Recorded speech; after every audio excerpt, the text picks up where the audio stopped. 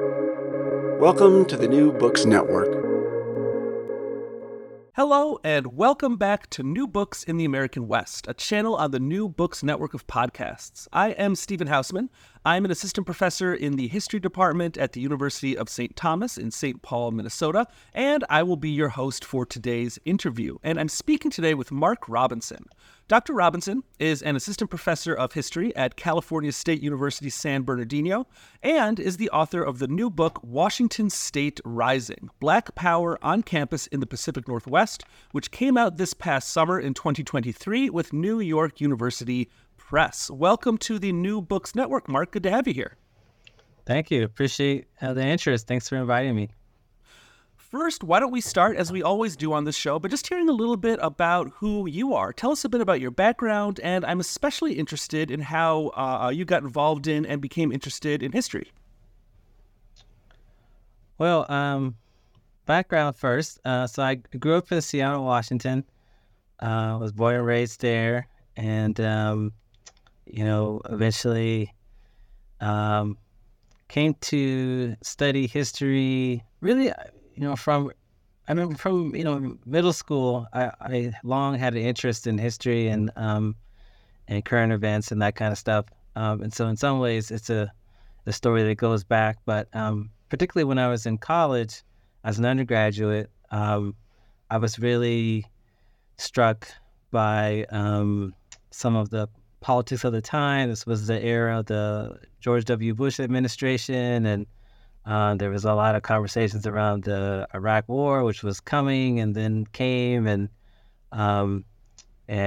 sort of related injustices that I saw at the time. I was taking courses in women's studies and other ethnic studies, and that kind of really got me thinking about social, issues. And for me, history was a way of kind of getting at a lot of those things and trying to understand what had happened in the past and, how we might intervene in the present. And so, those kind of academic activities, along with, as a student, as an undergraduate, I was a student activist myself and kind of involved in some attempts. I would say, my heart was in the right place, but maybe, I had some things to learn, I'm sure as many folks do. And so kind of as I was learning and kind of getting involved, again, history became a great way of thinking about, what did student activism look like in the past? What were some lessons that could be learned from previous efforts, movements, initiatives? And so a lot of those things came together and kind of led to my kind of research project, which eventually led to the book project. But all of that kind of are different strands of the story. And one other thing I would add too is, growing up in Seattle, I was a part of, obviously, my family. I'm African American, so my Black family and community. I remember hearing stories about, the civil rights and Black Power activism, just growing up around the dinner table or around the Thanksgiving meal. But oftentimes those terms weren't used. Black Power wasn't necessarily used, but it was referenced.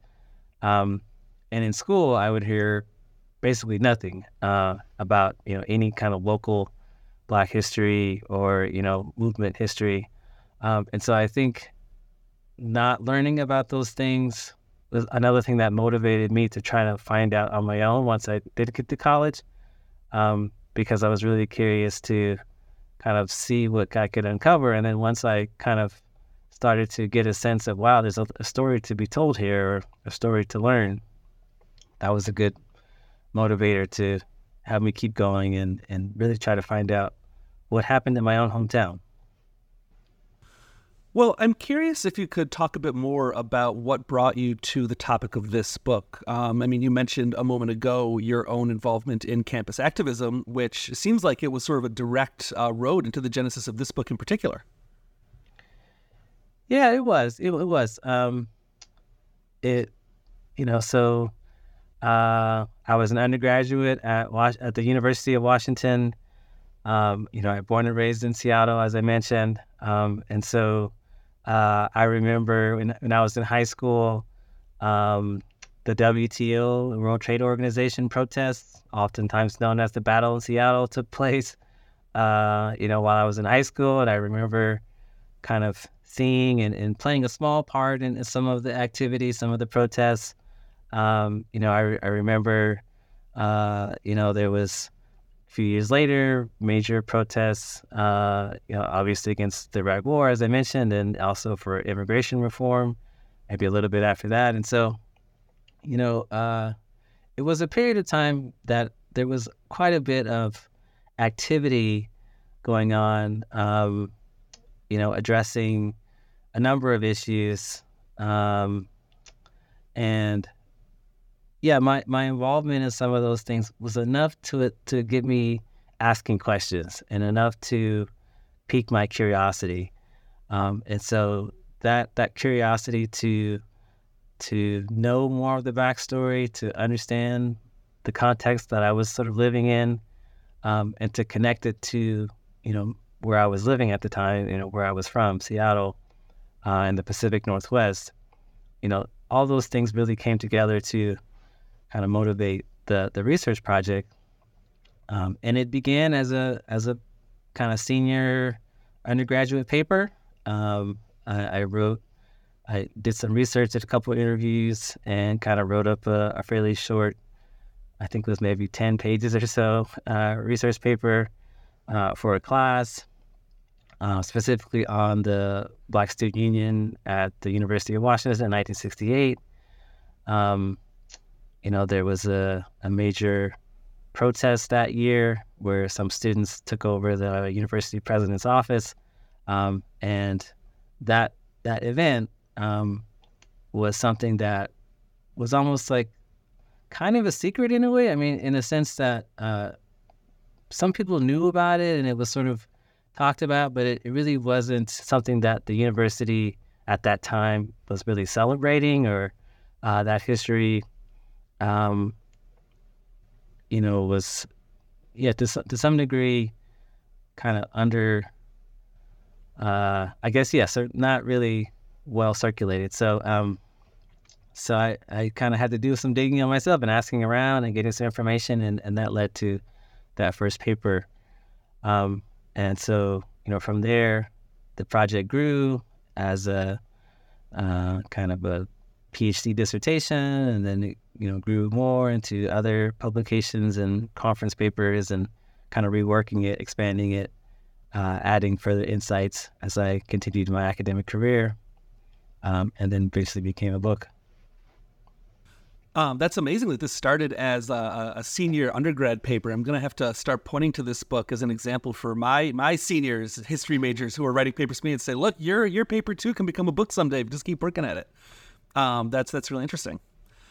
Well, let's get into the book a bit itself. Let's get into the story, the history that you tell. And to begin, I'm going to ask a big question to kind of get us started off here. I'm wondering if you can set the scene, kind of set the context here a bit, and tell us about the history of civil rights activism and Black power, specifically in the Pacific Northwest in the 1950s and 1960s, just to kind of set us in place a bit before we kind of dive more deeply into the story of these college campuses. So, to tell the story, we have to start really with the 1940s and the mobilization around World War II, because for cities along the West Coast, Seattle, Portland, San Francisco, Los Angeles, and various places in between, the 1940s expansion of the war industries was the time where you had large numbers of African Americans relocating from the South to these West Coast cities, in many cases for the first time. So you had, migrants coming who were new to the area. There were small Black communities in these cities prior to that, but they were indeed quite small. And so in Seattle, for example, prior to the 1940s, African Americans were not the largest non-Black group. Japanese Americans were actually the largest kind of minority group or group community of color throughout the first decades of the 20th century. It's in the 1940s where African Americans become the largest community of color, in part because of this migration and also, of course, because of the Japanese internment, which is a tragic kind of underside to this story. So we start there and we see this kind of large increase of the African American population, which influences the degree to which we see activism taking shape, right? So one of the early efforts that we see in the city was a campaign to enforce the policies that were supposed to ensure job access in the war industries, from President Franklin Delano Roosevelt and other officials in response to national protests by individuals like A. Philip Randolph. Right, there was policies put in place that was supposed to ensure that African Americans and everyone would have access to jobs in the war industries. In Seattle and elsewhere, getting the policy was one step. Actually having it enforced and followed was oftentimes another matter. So one of the early incidents that I talk about in my book was an effort specifically targeting Boeing, right? Boeing, the airplane company, was a huge employer at the time in Seattle, was a major recipient of contracts from the military. And so getting access to employment was a major goal. However, the company had a history and practice of kind of denying African Americans jobs there. And so there was a successful campaign to change the practices at the company to hire African Americans, really, 1942, 43, around, over those years. And I think it's an important moment both for how it impacted the economies of those who got hired and their broader community, but it's also a point where we see the emergence of what I would call the kind of modern Black freedom struggle of Seattle. And it sort of marks somewhat of a turning point. Fast forward then from the 1940s into the 50s and into the 60s, we have continued migration of African Americans into the city of Seattle, along with other communities around the Pacific Northwest. This adds to the strength of lobbying efforts of organizations like the National Association for the Advancement of Colored People, NAACP, or the Urban League, which had local chapters in Seattle, as well as kind of grassroots organizations that were started in the city and in the surrounding area. We have continued migration, continued agitation. Then in the 1960s, things kind of ratchet up again with what I would call the beginning of the city's civil rights movement. Because there you have this period really from about 61 and to the rest of the decade, a series of, direct, not, strikes or protests, boycotts, demonstrations, addressing both economic discrimination, but also housing and employment and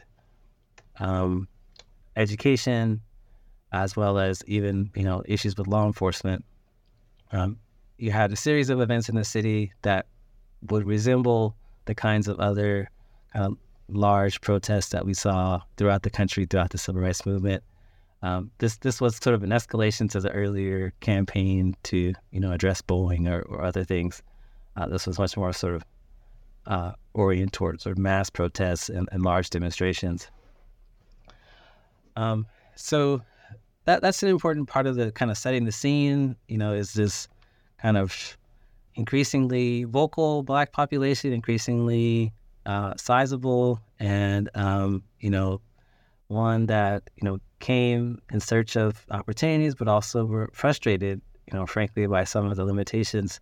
One particular example of this sort of disappointment that they found was that some of the housing discrimination and limitations, on where African Americans could live was quite strong in the city of Seattle, particularly as the Black population increased. And so you ended up where this one particular area of the kind of central part of the city, often called the Central District or Central Area, ends up being the location where the predominantly where African Americans are kind of limited in terms of their housing options. Obviously, schools in the area are similarly segregated, and there's all kinds of issues with, high density, low quality, housing options, high rents or high costs, and so forth. So that's all sort of part of the context. And then the other thing I would also mention is, particularly, so, my book takes place in the late 1960s. And so, the years prior, one has to mention the Vietnam War as another kind of contributing factor to setting the scene.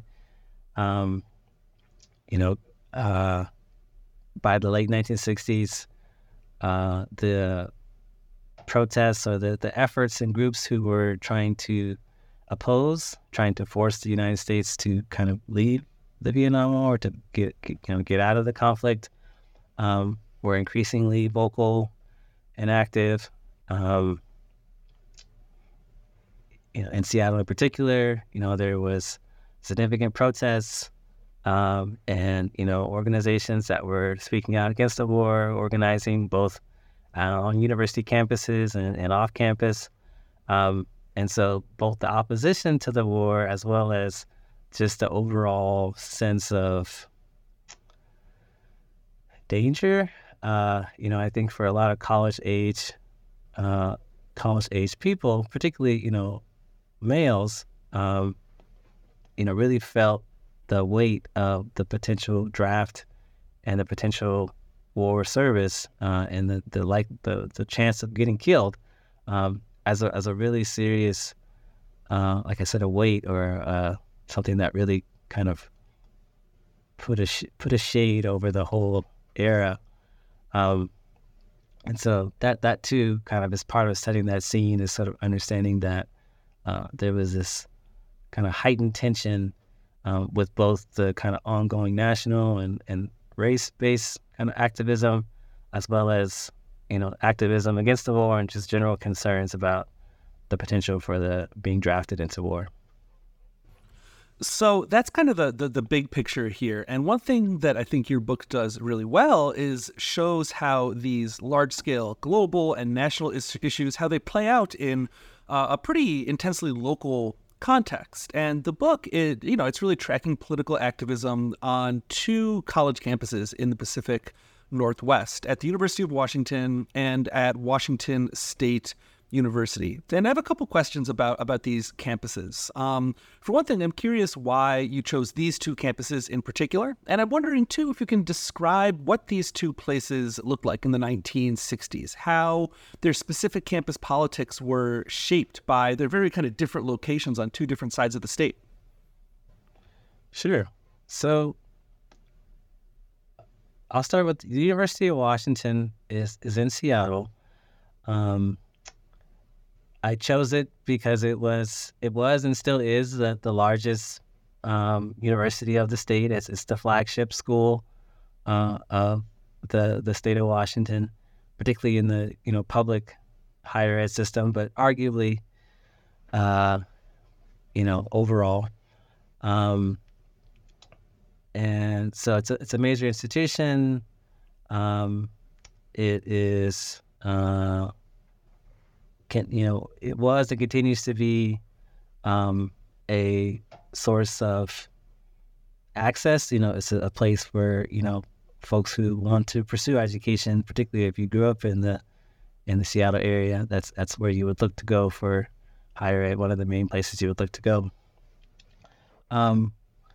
Washington State University is the second largest university of the time period, and likely still today. And so both, University of Washington in Seattle and Washington State University in Pullman are kind of the two most influential or significant higher ed institutions, which is, why I think they merit study. In terms of location, Washington State University is in Pullman, Washington, which is on the eastern edge of the city, eastern edge of the state, all the way basically on the Washington-Idaho border. And so it's in a rural area known for agriculture. Particularly, it's known for its wheat fields, so kind of growing kind of dry cultivation crops. It's surrounded by this area where you have kind of miles and miles of rolling wheat and other kind of dry agriculture. It's known, certainly at the time, as being conservative, being one that was both predominantly white and predominantly rural, but along with that, identified with a certain kind of politics and then a certain set of ideas that were much more supportive of, the American mainstream, the establishment, if you want to call it that, or the status quo, pro-Vietnam, pro-war, supported the U.S. government, not questioning authority, and really uncomfortable with the kinds of demands that was being made by the civil rights movement, calls for, greater racial reform or, access and kinds of policies to support African American rights. Those kinds of things would have seemed foreign, maybe even threatening. And so, in general, there was a kind of hostility to what we might generally call the left, right? So that was the sort of social context in Pullman and the surrounding area, perhaps even more so. Seattle, by contrast, at the time, and socially, politically, is more mixed, right? It's a larger city. You have more of a variety of points of view, even among the white population in Seattle, right? So there is a certain, sizable percentage of, Seattleites who do not support the, left, efforts of the time period. Seattle was and still is a majority white city, and of the kind of white residents, there was certainly many who were uncomfortable themselves with the calls for reform, were uncomfortable with the civil rights movement. One thing I talk about in the book again is how when Martin Luther King came to Seattle to give a couple speeches, in 1961, and there was an organized opposition to try to prevent his speaking because he was deemed to be too controversial and thought to be kind of bad influence or some kind of troublemaker.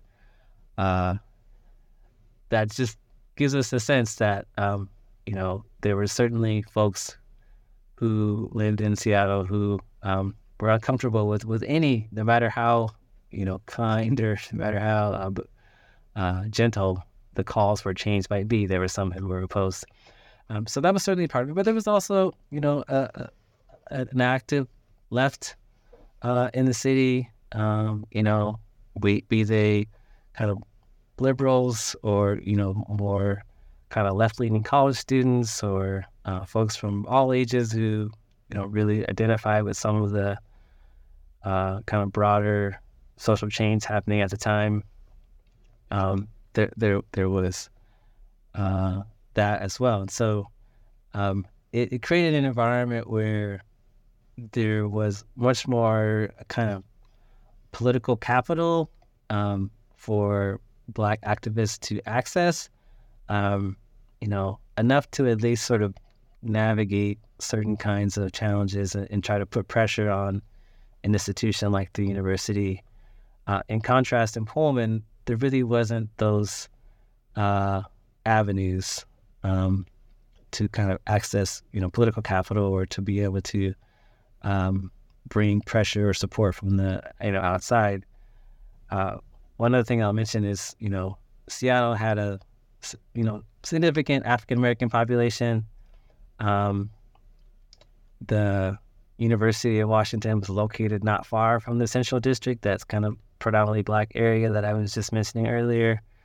And so, even though the percentage of African Americans was relatively small, you did have Black churches, organizations, a kind of track record of activism, as I mentioned, from World War II. All of that could be kind of drawn upon or connected with, students could kind of draw on those things in the late 60s. In Pullman, by contrast, again, in Eastern Washington, that wasn't there, right? There were no Black churches. There was no community to speak of in terms of like an established kind of, area or population that one could draw on. And so, all those kind of differences sort of made Pullman a much more challenging environment. Not to say that Seattle was, without its challenges as well. I don't mean to, push the point too hard, but it definitely did kind of affect what was possible and kind of how the activists in both locations pursued their goals. Well, let's talk about those goals and how they went about achieving those goals. And why don't we start at the University of Washington? And in the book, this sort of pivotal moment happens in the winter of 1967 as it's turning over into 1968, when students at the University of Washington organized and found the state's first Black student union. So can you describe a bit the history of BSUs and the significance of the founding of this particular Black student union in Seattle in 1968? In terms of the beginning of the BSU at the University of Washington, to understand how that all comes about, we kind of have to back up a little bit to San Francisco. And so part of what's really fascinating that I found in my research is that there is this really strong connection between the Bay Area of California and Seattle, which really we see reflected in the history of the Black Student Union. And it's a history that in some ways was surprising. I found it initially surprising because you would think that in a time before cell phones or in a time before email and other, more modern technology, it would be hard for students across, thousands of miles, hundreds of miles to communicate. But despite those limitations and despite, the technology of the time period, letters in the mail or, using newspapers or other kinds of means to kind of follow each other's progress, they did.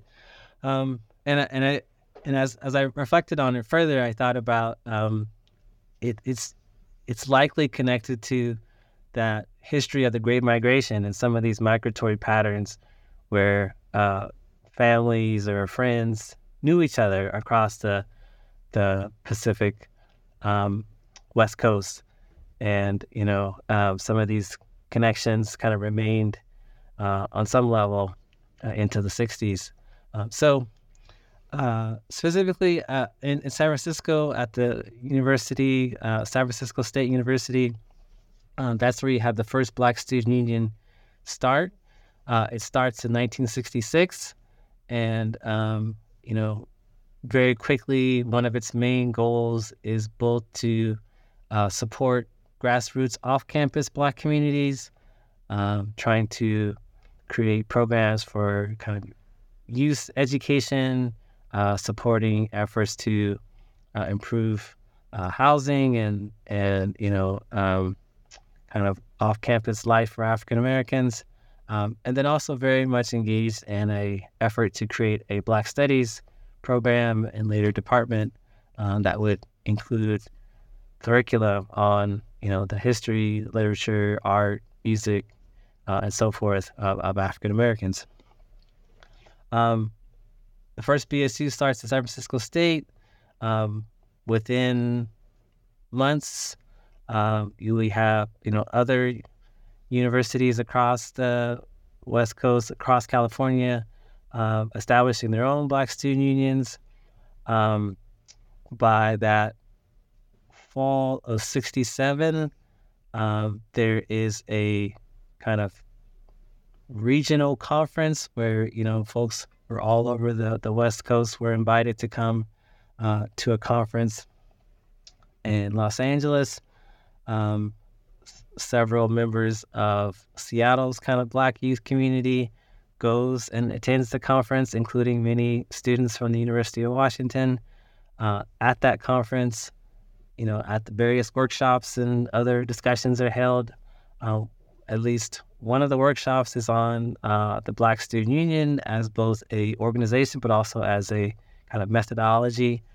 And the students from the University of Washington were, very excited, very inspired by the presentation, connected with the activists from San Francisco State and elsewhere that they met, and very quickly decided to kind of take up the charge and bring the organization and bring the mission to Seattle. And so again, that was in that fall. It was actually Thanksgiving weekend of 1967. So then once they returned to campus, in December, they did begin some kind of early activities, but it was, very limited. My understanding is that the quarter of their school year, their fall quarter, was ending not long after that. And so, they had to wrap up their studies and take their exams, and, there was winter break. Following that, then we get into the very early months of '68. And so that February of 1968 is when we really see the Black Student Union at the University of Washington really emerge as a very kind of vocal and influential player in the campus politics. They would soon become the most influential, most powerful student organization. But yeah, they begin to sort of really express themselves on campus in that February, right at the beginning of the winter quarter, basically, February of '68. So they did this through kind of addressing the student newspaper, putting out their own statements, as well as being interviewed. They sent letters to the university president, and they began kind of a series of kind of teach-ins and other ways of connecting with students, as well as faculty and administration, to express their point of view, articulate their grievances, and build support, build a kind of base of allies, many white allies who they could then kind of call upon, or at least sort of build on that support to then put pressure on the university. Well, let's talk about 1968 at the University of Washington. And 1968 is, of course, a hugely tumultuous year in American history. And while that's, of course, true nationally, it's also true on college campuses, which are often at the center of all of the tumult and upheaval that's going on in the United States. And that's true on the campus of the University of Washington as well. So I'm curious if you could talk a bit about how all of these sort of national events and upheavals, how they're affecting places like Seattle, and how the Black Student Union at the University of Washington is responding to these events like the assassination of Martin Luther King, for instance. Yeah. So 1968, right? It's quite a tumultuous year, as you said. So much happens in the span of months, from the Tet Offensive to the assassination of Robert F. Kennedy towards the end of the year, and the election that's coming. The Democratic National Convention, I should say, kind of debacle in Chicago, right? There's a lot of stuff that's happening, all of which is reverberating in Seattle and on the campus of the University of Washington in various ways. One particular example of this kind of reverberations that I point to is, as you said, around the assassination of Martin Luther King Jr., right? So in April 4th, 1968, King is assassinated. This touches off a wave of mourning, of outrage, of rioting in many cases throughout the country, different cities and towns. People take to the streets. That's also true in Seattle, that there was disturbances, as the newspapers called it. Some rock throwing or other kinds of destruction of property, and kind of outrage expressed in the city in the aftermath of King's assassination. So you have these sort of national trends or national events that are affecting the city, but also simultaneously there were these local developments that are also kind of being interwoven into this moment. And so one particular case that happens right around the same time involves the Black Student Union at the University of Washington and a protest at a local high school. Right. So right towards the end of March, there was a group of high school students at this, Franklin High School, the school in South Seattle, the southern part of the city, that were fed up with a number of policies at the school, including, reportedly, school officials were punishing female Black students for wearing the Afro hairstyle, saying that it was kind of unprofessional, unladylike to having, and so students were reportedly being sent home or punished for choosing to wear their hair that way.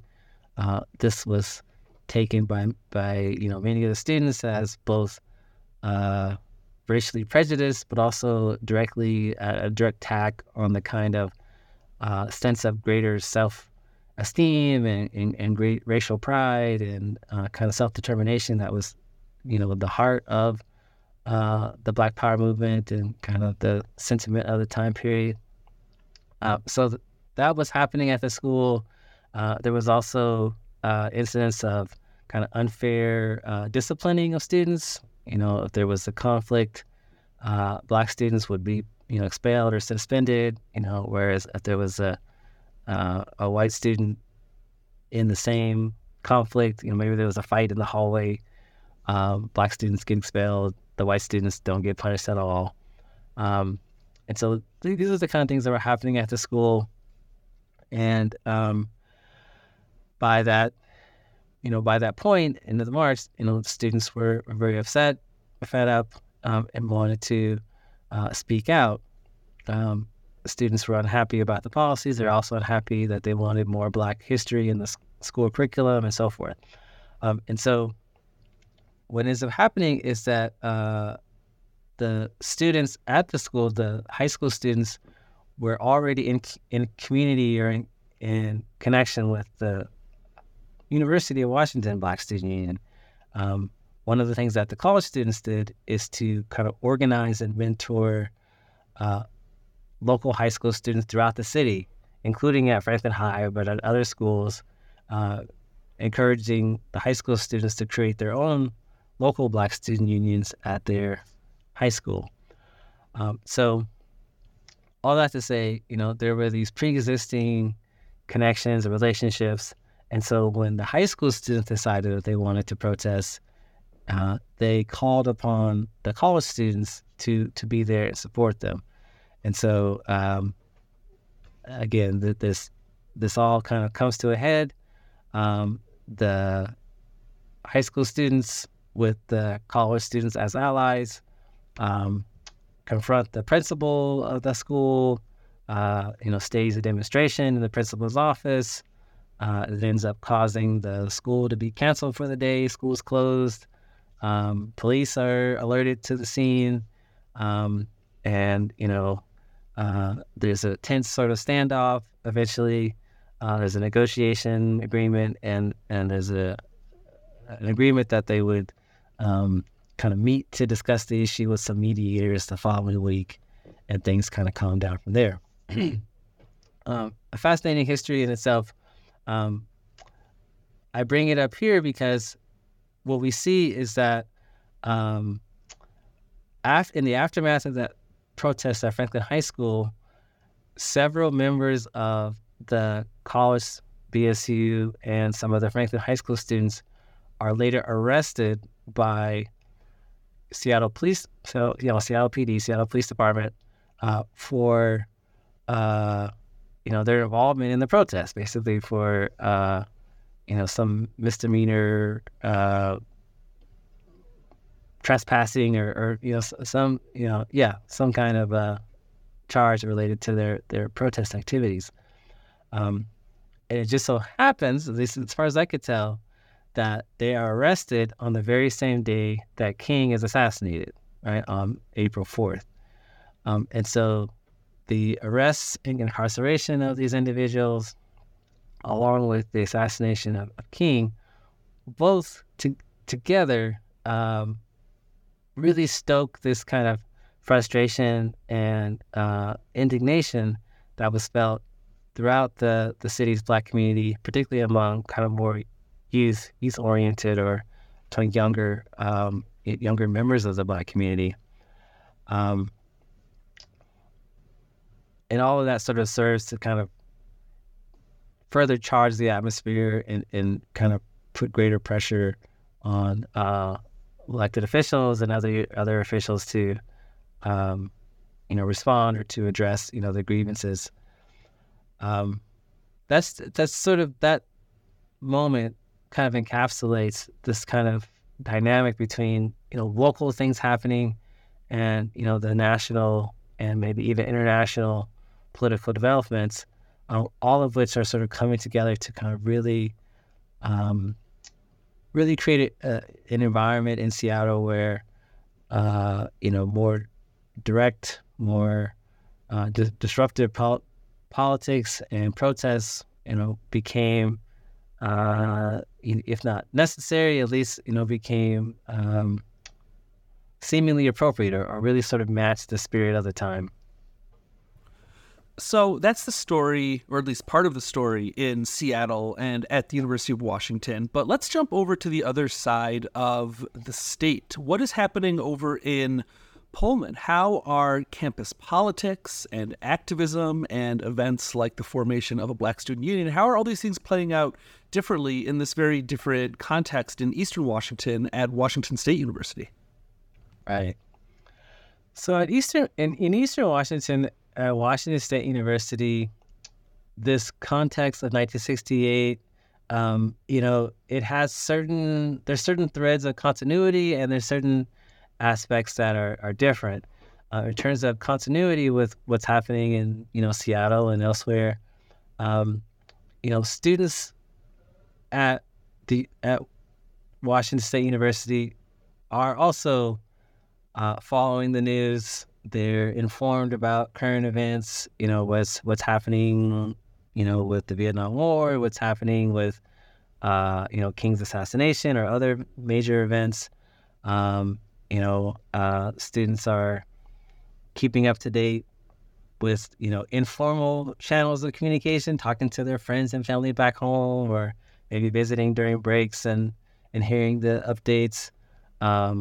There's newspapers and other kind of news media, which at times can be like read against the grain. Sometimes it's, looking for what's been written and taking it with a bit of a skeptical eye. But at least, using newspapers in like television news and so forth as a way of staying up to date on current events.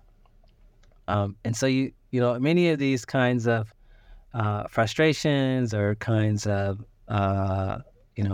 sentiments are present on the campus of Washington State University, which has its own, small, both kind of white left, kind of progressive or liberal kind of white students and faculty, as well as a small kind of Black activist community on campus as well, activist body of students.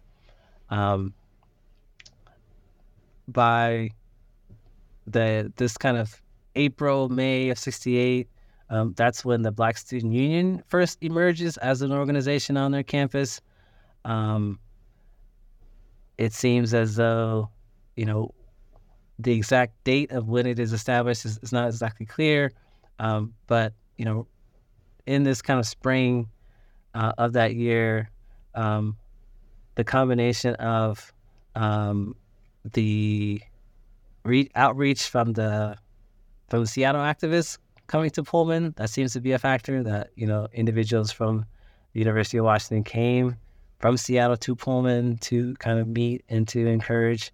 There was also folks who kind of again heard about what was happening at other schools and wanted to kind of be in solidarity with these other manifestations of the Black Student Union.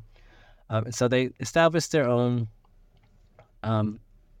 again, sort of responding to some of these national developments, but also reflecting some of the kind of local campus-based, developments, right? So even before the Black Student Union itself was established at Washington State University, there was already, Black students organizing to honor Malcolm X, or to, have poetry or other kinds of events celebrating Black pride and Black empowerment. And so there was already this sort of consciousness by many of the students, but it's kind of expanded and increased and, broadened. The participation is broadened by the spring. Again, to a large degree, also motivated by King's death, right? That King's assassination is another sort of big motivator that we see on the campus of Washington State University. And then there's another specific event local event where a racist incident happens on campus that really sort of brings many of these things to the surface.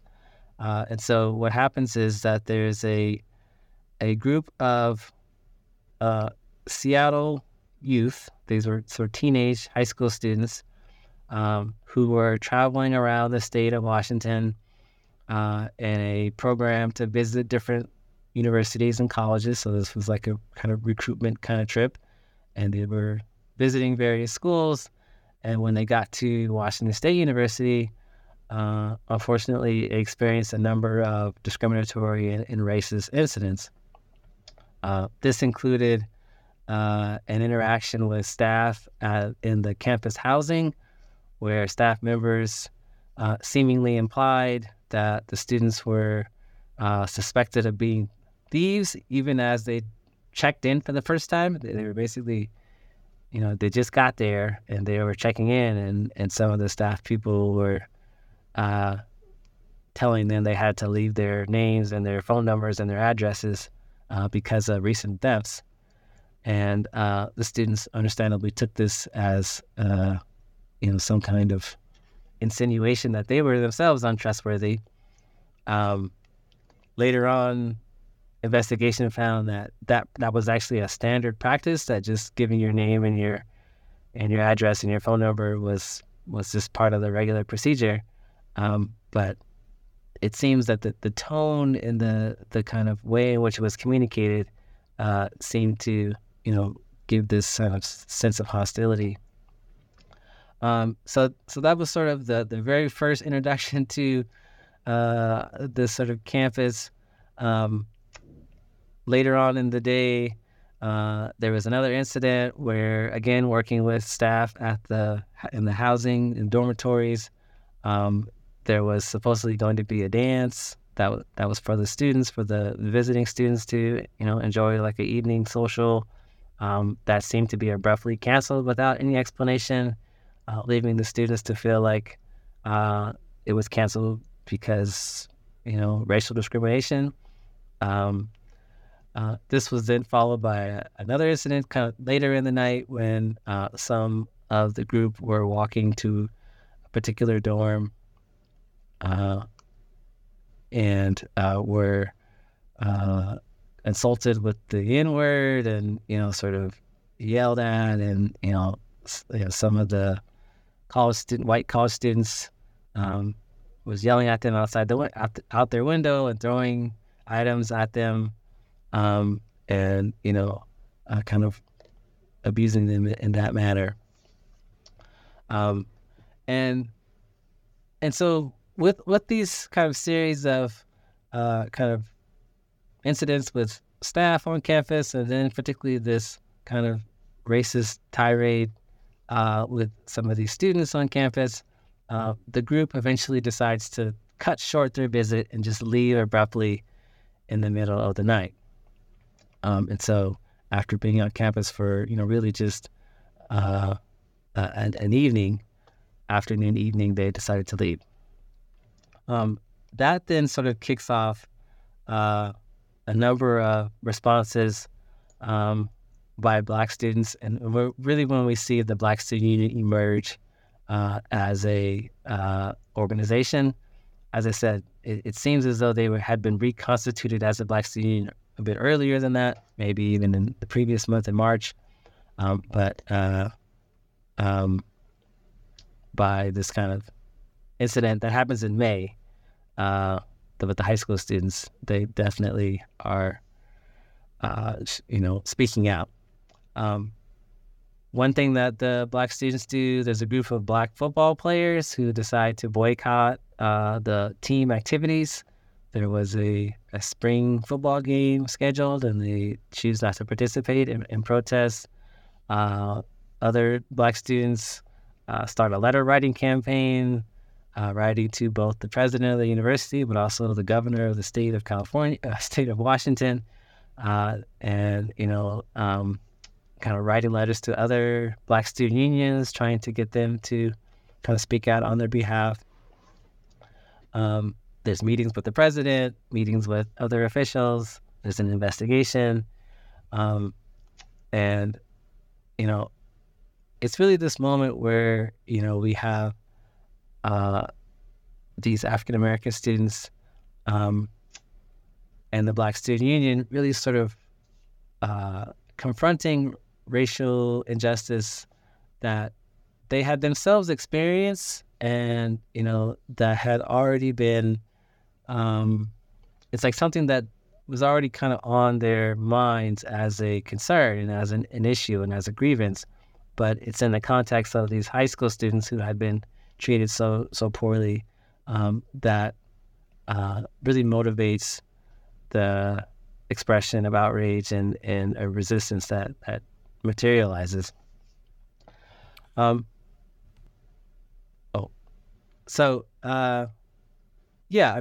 That's sort of gives us a sense of kind of what's happening at Washington State University. And by the end of that school year, these different threads, both kind of national, local, kind of propel the Black Student Union to continue on with their protests and activities, into the summer and into the following year. And I'm curious about what happens next in Pullman, and how Black activism in this very different context in Eastern Washington, how it differs in the years that follow from what happens in Seattle. I'm talking in the late 1960s and early 1970s. And one of the outcomes I hope you can talk a bit about is that student activists successfully forced the creation of a Black Studies program at WSU. And to me, that was really fascinating to be able to make that happen in the face of such a hostile reception in Pullman. Not to, paint too rosy of a picture of what's happening in Seattle, but as you say in the book, Pullman is a very different place than Seattle. So can you talk a bit about kind of what happens next after the formation of the BSU and after the spring semester of 1968 at Washington State? Sure. So, yeah, after the spring semester of 68 into the fall and into the following year, Black Studies becomes the next sort of major campaign for the Black Student Union at Washington State University. And by the end of that school year, after numerous, challenges and hurdles and, setbacks and so forth, they actually are able to win the creation of a Black Studies program. Interestingly, if we think about in comparison to what's happening in Seattle at the University of Washington, there is also a Black Studies program created at the University of Washington in response to the pressure put up by Black activists. And so there is, again, sort of a thread of continuity there between both campuses and really what's happening nationwide, right? So at this time, we have universities all over the country who are creating Black Studies programs, in part because of, activism on their respective campuses and pressure from students. And also, as time goes on, certain administrators and presidents kind of are themselves following national trends and decide to implement or to support Black Studies as a way of preempting what was likely to be protests or pressures, as a way of maybe trying to get ahead of the likely disruptions. And so, part of what we see is that there's a kind of institutional embrace of Black Studies by many colleges and universities by the late 60s. That itself is also a product of the admirable success of the Black student movement. But, that kind of buy-in by administrators is also part of the story. So we have the creation of Black Studies at Washington State University, as you asked in your question. But there's also continuing challenges at the school, right? So at Washington State University in particular, as I was interviewing members of the, people who had been involved in the Black Student Union at the time, or kind of as I was sort of researching the history, one thing that kind of came up, often unprompted, was how there were, death threats that were coming to the Black Student Union at Washington State University. There was real concern about potential violence from either local townspeople or maybe some kind of white supremacist groups in the area, or other maybe unorganized, posses or other sort of, groups that, of white kind of locals who may or may not have been affiliated with the university directly, but who were, so incensed by this kind of Black political movement, felt called on to, respond with violence. And so you have, their, individuals shared with me some of their concerns. In response to these concerns, members of the Black Student Union at Washington State University were known to be armed, known to have, guns on their, for protection, either, sort of as part of their kind of normal day-to-day activities.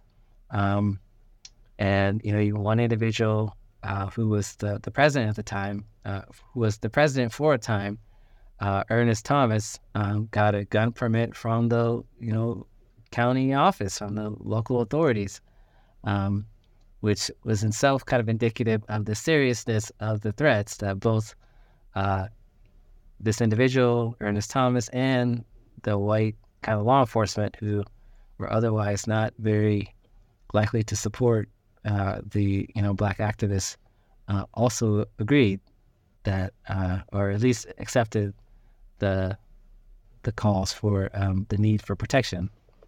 And so that's a key difference, right? When talking to and interviewing folks from the University of Washington in Seattle, they talked about, police harassment, being arrested after the Franklin protest, for example, facing certain kind of prosecutions and other restrictions or hostility. But, death threats or the kind of open need to carry arms for, self-defense was not to the same degree, a part of the experience as it was told to me, as based on, again, my interviews and based on the research that I did, that just wasn't anywhere near the same degree of concern for the activists in Seattle.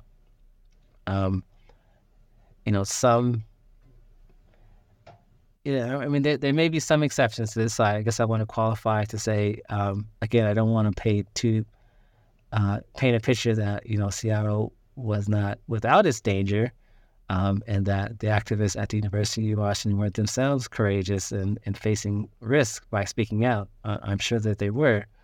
But I think it reflects some of the differences to say that, in Pullman, there was this sort of greater degree of kind of direct threat. And I think that does serve to limit some of the impact that the students are able to have. Sort of the threats take their toll, adding stress, adding, contributing to burnout and so forth. But I think the threats are also sort of reflective of how there isn't a larger kind of Black community that they can draw from, or they can feel a sense of, maybe a retreat or some kind of sanctuary. And so all of those things, I think, help to explain how by the end of this period that I talk about in my book, we see in Seattle at the University of Washington, there's a creation of this institution, the Office of Minority Affairs, which continues many of the work of, supporting students of color, implementing, recruitment and retention efforts, and similar sort of programs, for decades to come, even to the present. So really what we see at the University of Washington is the creation of this institutional structure, which kind of carries on many of the demands of the Black students. At Washington State University, there are reforms made, but they don't have the same level of permanence or same level of kind of consistency. You have the creation of certain programs for recruitment, but then, they lose funding or they get, replaced by something else. You have, sort of shifting and changing, reporting lines and different kinds of degrees of investment in some of these things that happen over the years. And so, we basically see that there's a certain kind of respect that students at both institutions deserve for the kind of risks that they took and the ways that they spoke out.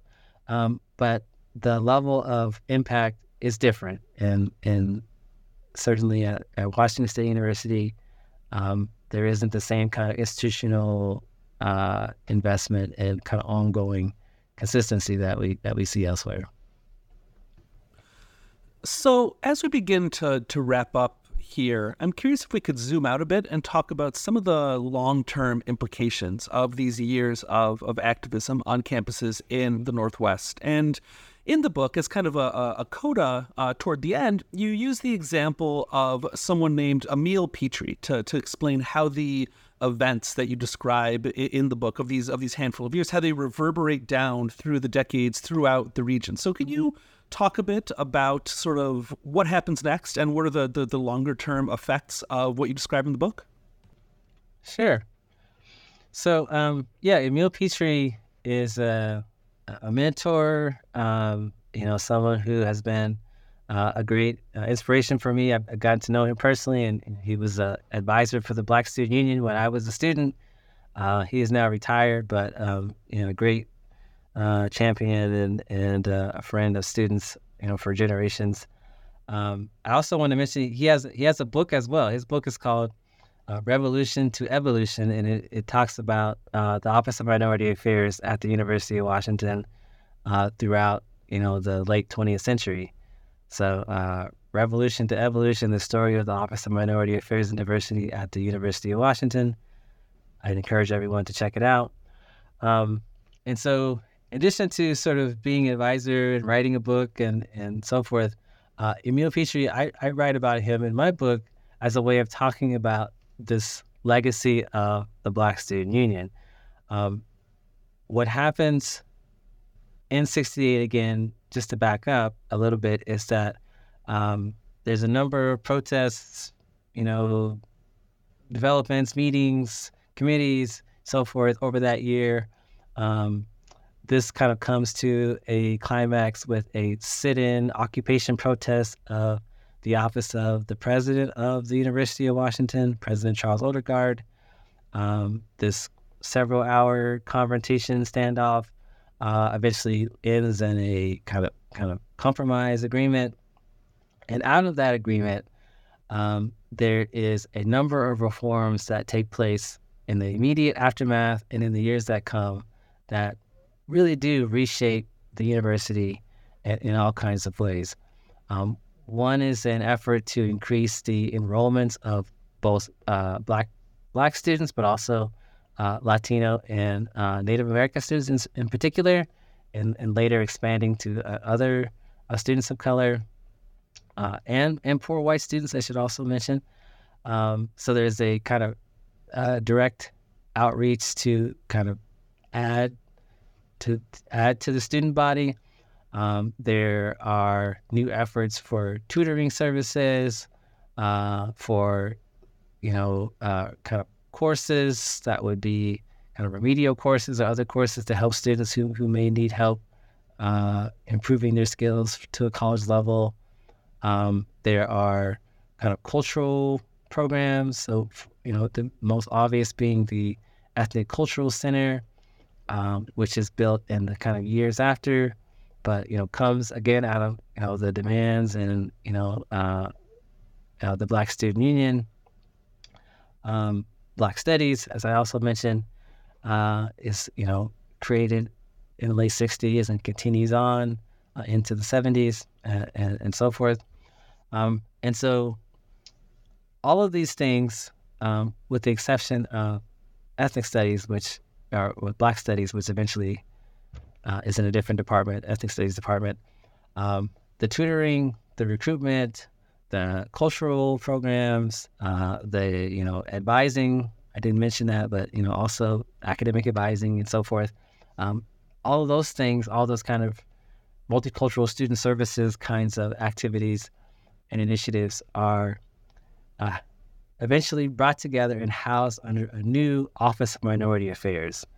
And so in 1970, the Office of Minority Affairs is established, and Samuel E. Kelly, Dr. Samuel E. Kelly becomes the first Vice President of Minority Affairs at the University of Washington.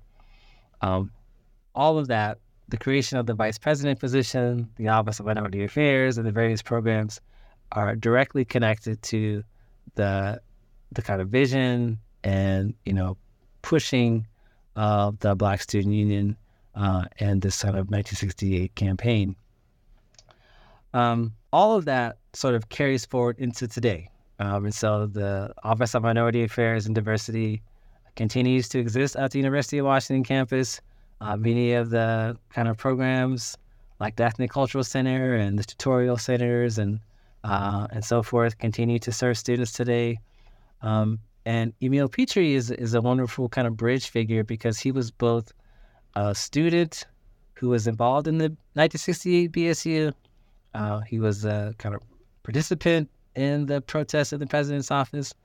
And then later on, beginning in the 1980s, he returns to the university as an administrator, first serving in the tutorial program as a chemistry tutor, and then eventually becoming one of the kind of assistant vice presidents in the Office of Minority Affairs over several decades of service.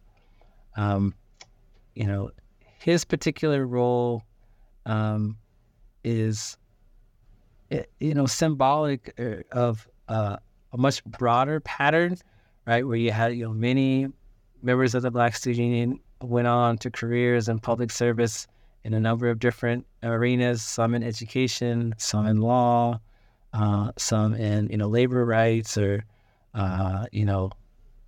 public direct elected office and so forth.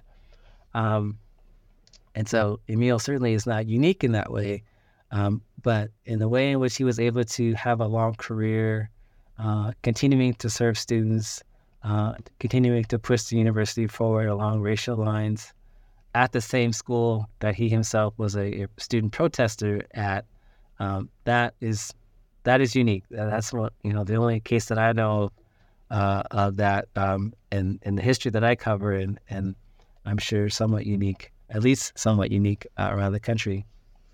And so that's part of the legacy. That's part of the history. That's part of the way in which this continues to impact us today.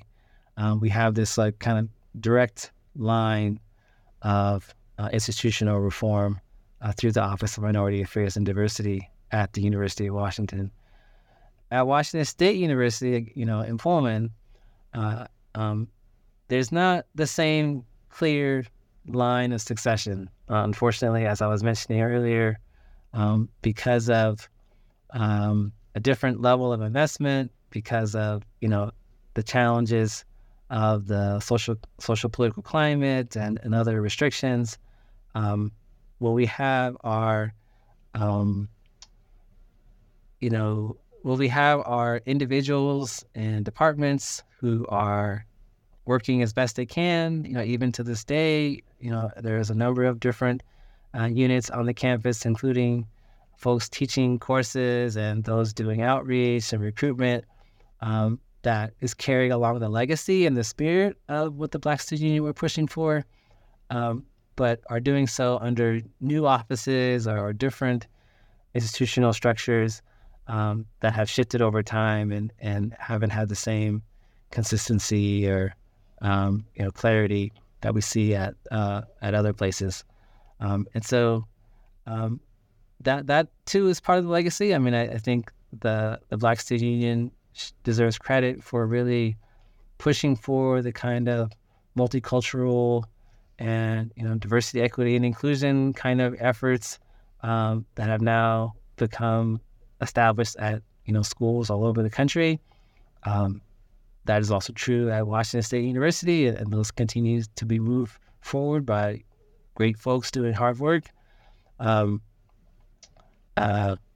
don't have the same level of clear kind of lineage, but that's sort of part of how the story has moved forward. And to this day, we have examples of ongoing efforts to increase students of color, to make sure that they have persistence in graduation, to try to increase faculty of color, to try to make sure that the curriculum has content on African Americans and other kind of historically marginalized groups. All those things continue at both schools and are definitely carrying on the legacy of the Black Student Union.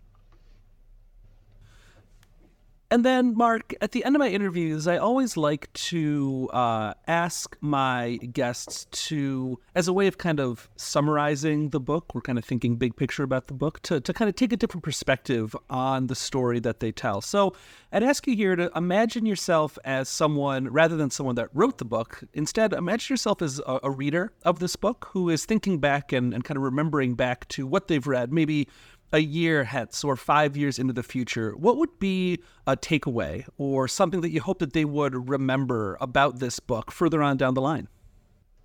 Let me think for a second. Yeah, that's a good question.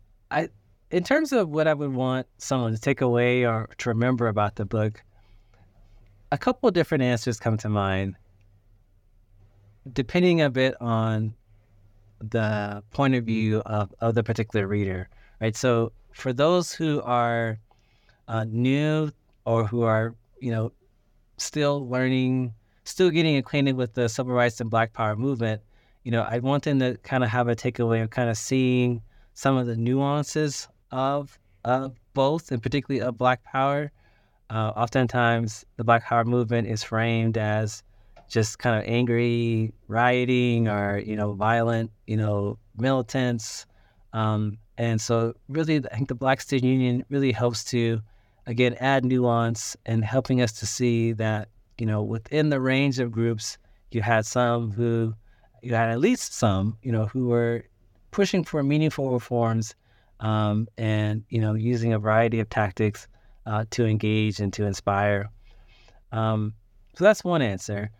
For those who are maybe coming at the book from an interest in the history of the West or the history of the Pacific Northwest, really just kind of taking away the ways in which African-American political history has a place in the Pacific Northwest and in the West more broadly, that, really from World War II, at least into the 1970s, we have a number of different organizations and, different groups that, challenging a number of institutions, number of structural inequalities in Seattle and elsewhere during the time period, which I think both adds to our understanding of kind of African American history as well as our understanding of the history of the West. And then I think maybe the third answer would be for folks who are coming at it maybe with an interest in activism today, or who are interested in kind of thinking about movements and strategies. I think that there's some takeaways to from the book in terms of thinking about some of the successes that the Black students were able to achieve strategically.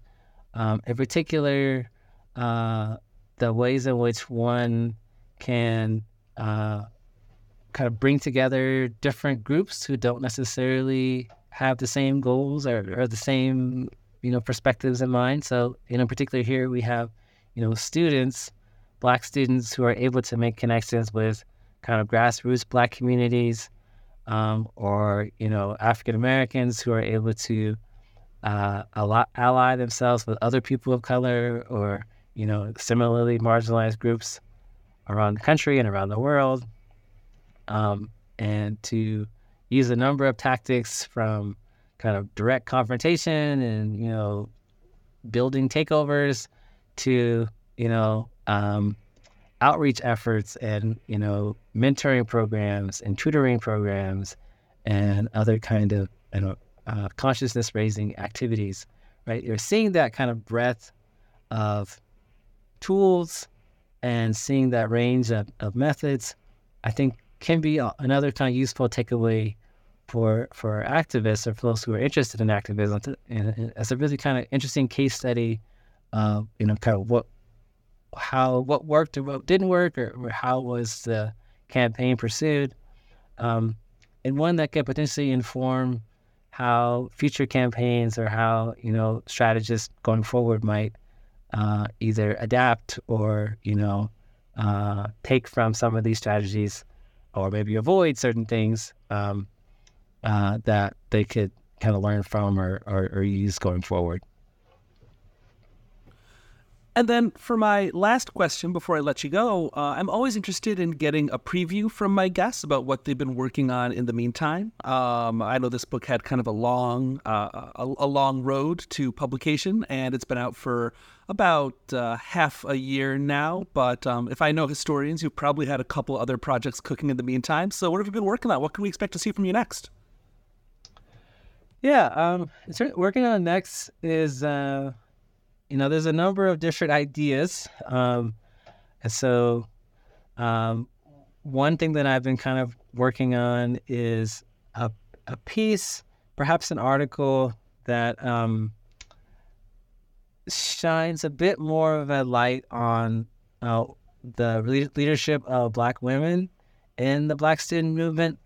The presence and the participation of Black women is something that I do talk about in the book. And as best I could, I tried to sort of make sure that their outstanding contribution was recognized. But since the book was finished, with some of the kind of conversation that has developed, I've been able to get access to a bit more material that I could potentially, source material that I could use to tell a bit more substantively about some of the outstanding, Black female leaders that were in the Black Student Union in the state of Washington. So that's sort of one project that I hope to kind of bring out as an article or perhaps a longer piece. And another sort of related project is sort of thinking more about the Black Student Union, both as a strategy and as a kind of organization across the West Coast, right? I mean, at this point, there really hasn't been a book, to my knowledge, to date, that kind of talks about all this kind of regional-wide kind of effort of organizing different universities and kind of what the various students were able to accomplish at the various schools. And so some kind of project like that, would also be potential interest.